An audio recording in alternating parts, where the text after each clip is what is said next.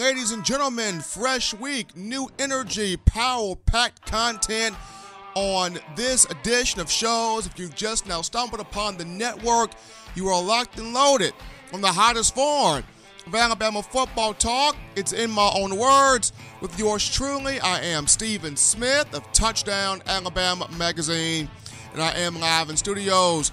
Before we dive into recapping the A-Day game, gotta pay some homage to the man, the myth, the legend, the GOAT, Tiger Woods. He is back. Gets his first Masters tournament win since 2005. His first major tournament win since 2008. Despite all the things he has went through in his personal life, Tiger back on the mountaintop again. Got the huge win over the weekend in Augusta, Georgia. He was vintage Tiger, focused, precise, accurate, strong, energetic. But Tiger we all knew, loved, grew up watching on television. So kudos to Tiger, showing that he can still get it done, rocking that green jacket once again. As we dive into now, recapping the Alabama spring game, Crimson Tide having its 13th annual A-Day game over the weekend inside Bryant-Denny Stadium in front of a crowd of what was reported 60,000 plus. Nick Saban would have wanted to have more, but with the rain, mist, inclement weather, things like that in the elements, it is what it is. But Team White getting a 31-17 win over Team Crimson. And though Nick Saban mentioned in his press conference after the game on the media making stars out of players and that he's sick and tired of doing that, well, Nick, it's in my own words. I'm the host of the show. And to start off this first edition of shows, I'm diving into my 5 takeaways from the spring games. Here we go, folks. Takeaway number 1. Mac Jones at this point has locked up the number 2 spot in terms of quarterback behind Tua Tagovailoa. Now, Taulia Tagovailoa, the younger Hawaiian Prince, did some good things. Had 93 passing yards, if I'm not mistaken. Did have a touchdown pass to Jalen Waddle in which he was scrambling like Fran Tarkin to meet Steve Young and gunned the dart to the back of the end zone. Jalen Waddle having the ability to make everybody look good. Made a nice catch there. The younger Tagovailoa did some great things, and he's going to look to further try to close that gap as Alabama enters summer workouts and fall camp. But from what was seen in the A-Day game, despite the elements of the weather, Mac Jones looked the best of the 4 quarterbacks. Jones 19 for 23 passing. That's 82.6% completion rating, 271 yards, had 2 touchdowns, 1 interception. And I guess the best thing that I saw from Jones over the weekend was the Mac Jones of last year during spring ball, when he would make a mistake, when he would turn the football over, when he would do something that would irk Nick Saban, he would get a scolding from his coach, he would get chewed out by his coach, and Jones would kind of crawl in a hole, get depressed, would not come out, and more mistakes would ensue, more turnovers would ensue. But on Saturday, something different happened. Now, Mac Jones threw the early pick to freshman linebacker Shane Lee, who did a great job reading his eyes and sinking back into coverage. But after that play, the young man, redshirt sophomore from Jacksonville, Florida, got it right.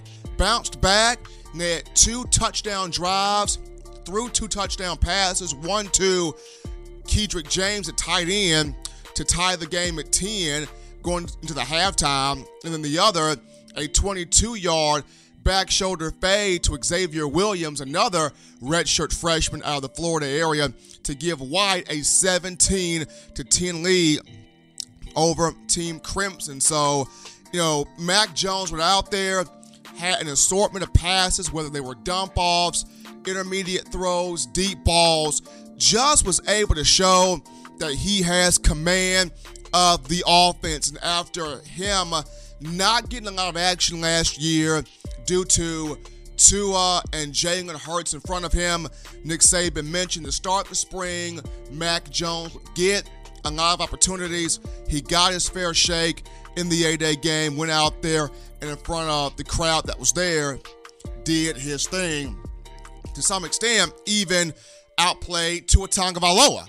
Tua in the game, 19 of 37 passing. That's just 51.4%.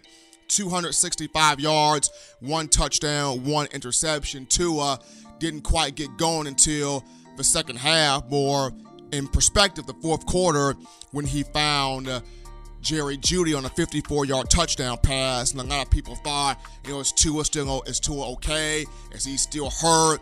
Is he still favoring something? Is that knee still not 100%? And, of course, Nick Saban went on his presser and let the media have it, saying that you guys are making something out of nothing. Tua's fine, Tua's good, Tua's okay. But be that as it may, he did not have a Tua-esque performance, but was decent, was okay, got going as the second half went on. As for Mac Jones, showed he could run this offense, showed he could be fluent throwing the football, half the assortment of passes. Mac 10, gunning that thing, was the number one takeaway from me from the A-Day game. Number 2 takeaway from Alabama's spring game goes to the wide receivers. More importantly, the growth of the young weapons, the young wideouts. We know what to expect from guys like Jerry Jeudy, Henry Ruggs III, Devontae Smith, even to some extent Jalen Waddle, though he is now a true sophomore. But for young guys, John Mechie, Tyrell Shavers, Xavier Williams, and Slade Bolden, all of these guys did something to catch the attention of Tide fans. First off, John Mechie in this game, and if you remember the article I wrote about a week or so ago on how, Mechie would be Calvin Ridley's long-lost Canadian twin, brother, cousin, son, etc., and a lot of people were confused on why I framed the story that way. And a lot of people wondered, is this really a story? Why did you write it like this? This title makes no sense. Well, after watching the A-Day game, if you go back and you watch the clip, this story is looking more and more accurate by the second. John Mechie was targeted 5 times. He caught all 5 passes for 133 yards, averaged 26.6 yards per catch, and was the Dixie Howell Memorial Most Valuable Player MVP of the spring game. One of the balls that Mechie brought in from Mac Jones, if you remember, was slightly underthrown. Mechie was in double coverage, and as he's making the catch, it's reminiscent of what Calvin Ridley did as a freshman in 2015. That year, Alabama was taking on Michigan State in the Goodyear Cotton Bowl for the college football playoff semifinal. Jake Coker targets Ridley on a 50-yard bomb. Ridley double covered. Jake Coker slightly underthrows it. Calvin Ridley is able to recognize where he is in relation to the ball, in relation to the coverage, and in relation to where he is on the field. He's able to stop, adjust, contort, locate the ball, and bring the ball in the exact same manner. On Saturday, John Mechie, despite the rain, identifies where he is in relation to the ball, in relation to the coverage, stopped, adjusted, contorted his body, and brought the ball in for a major 49-yard reception. Just looked absolutely in sync on the field. And though 2019 may not be his year due to all the older guys in front of him, 2020, definitely his year. Coach Saban talked about his speed, his strength, his toughness, his catching ability. Thinks this young man is going to be a very, very fine player. Me personally, I would love to see him on special teams, just find some way, form, or fashion to get the ball in his hands. But Mechie, big-time performance. Aside from him, Xavier Williams, Ziggy, the redshirt freshman, 2 catches for 35 yards and a touchdown, 22-yard reception on that score. Tyrell Shavers, the 6'6", 205-pounder out of Louisville, Texas, had 4 catches for 45 yards. Really wanted to see more from Shavers this year. And Slade Bolden out of Louisiana had 1 catch for 6 yards and also completed a pass for 32 yards. So the young guys getting it done. Mechie, though, of that group, the marquee star for the day. The third takeaway for me from the A-Day game goes to the defensive side of the football. More importantly, the future at inside linebacker. We'll get to that in a moment. Defense as a whole really stood out. Did better than what most expected. From both teams combined, Crimson and White, we're looking at 12 sacks, 15 tackles for loss, and 4 interceptions. The trio of Phil Mathis, Chris Allen, and Antonio Alfano, 2 sacks each. The freshman duo of DJ Dale and Justin Ebiashby each had a sack. Anthony Jennings and Ayabi Anoma were completely harassing Tua Tagovailoa all day long. But in terms of just the linebacker perspective here, Josh McMillan played well. McMillan, the redshirt senior, had 7 tackles, including 1 tackle for loss. Did a good job filling in gaps in the run game. Is a strong plug-and-play guy. He looks to prove that he can be more than just that in the upcoming season. Dylan Moses was very happy to have the young man backing him up in the second level of that defense. But in terms of the future for Alabama at weak side linebacker, it is very bright with Jalen Moody and Shane Lee. Jalen Moody, a pick 6 off the arm of Paul Tyson, took it 30 yards to the house. And Shane Lee, who's wearing number 35 to represent Nico Johnson and DeMeco Ryans. That young man looks the part at 6 feet, 248 pounds. How about 8 tackles for him to lead Team Crimson? And he had the pick off of Mac Jones. So the youth, the future at weak side linebacker, bright. I think in the upcoming season, you're going to see Josh McMillan, good player. You can win a national championship with him being a plug-and-play guy. But the future of that spot, Shane Lee, Jalen Moody, Alakeho, really, really good for Alabama. From 3 down to 4th takeaway from the spring game, we go to Alabama secondary. Xavier McKinney played well, had 7 tackles. But the guy I'm going to highlight in the secondary was Josh Jobe. At 6'1", 186 pounds, out of Miami, Florida, played his final year of high school ball in Connecticut. This kid, length, athleticism, toughness, ball skills, and the aggression to frustrate wide receivers. He's got the total package, y'all. There were moments where he single-handedly disrupted the timing between Jerry Jeudy, Devonta Smith, Henry Ruggs, whomever Jobe was guarding. He single-handedly disrupted the timing between that receiver and Tua Tagovailoa. The receivers could not disengage their bodies from Josh Jobe. He was all over him. The kid, 4 tackles, 3 pass breakups, a team high between both teams. He is going to be really, really good next season and in years to come. It was good to see Trayvon Diggs collect an interception. He also had a pass breakup, got the pick off of Tagovailoa. Eddie Smith, the sleeper in all of this, in the safety spot. How about 4 tackles from the young man out of Slidell, Louisiana? He also had a pick off the younger Tagovailoa, Talia. And just the secondary as a whole played tough, played tight, in sync. Good showing by Charles Kelly and that group.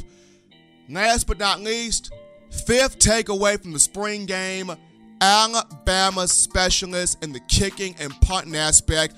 Will Reichard, Bama Nation, you've got the kicker. You've waited so long for this moment to finally say this. You haven't had the kicker since Jeremy Shelley in 2012. Will Reichard has come in, and on A-Day, big showing by that young man. Made a 43-yard field goal, which immediately got fans up in arms, excited. Made all 4 of his extra points. And how about this? The kid can punt too. Averaged 42.2 yards per boot. Big job there by Will Reichert.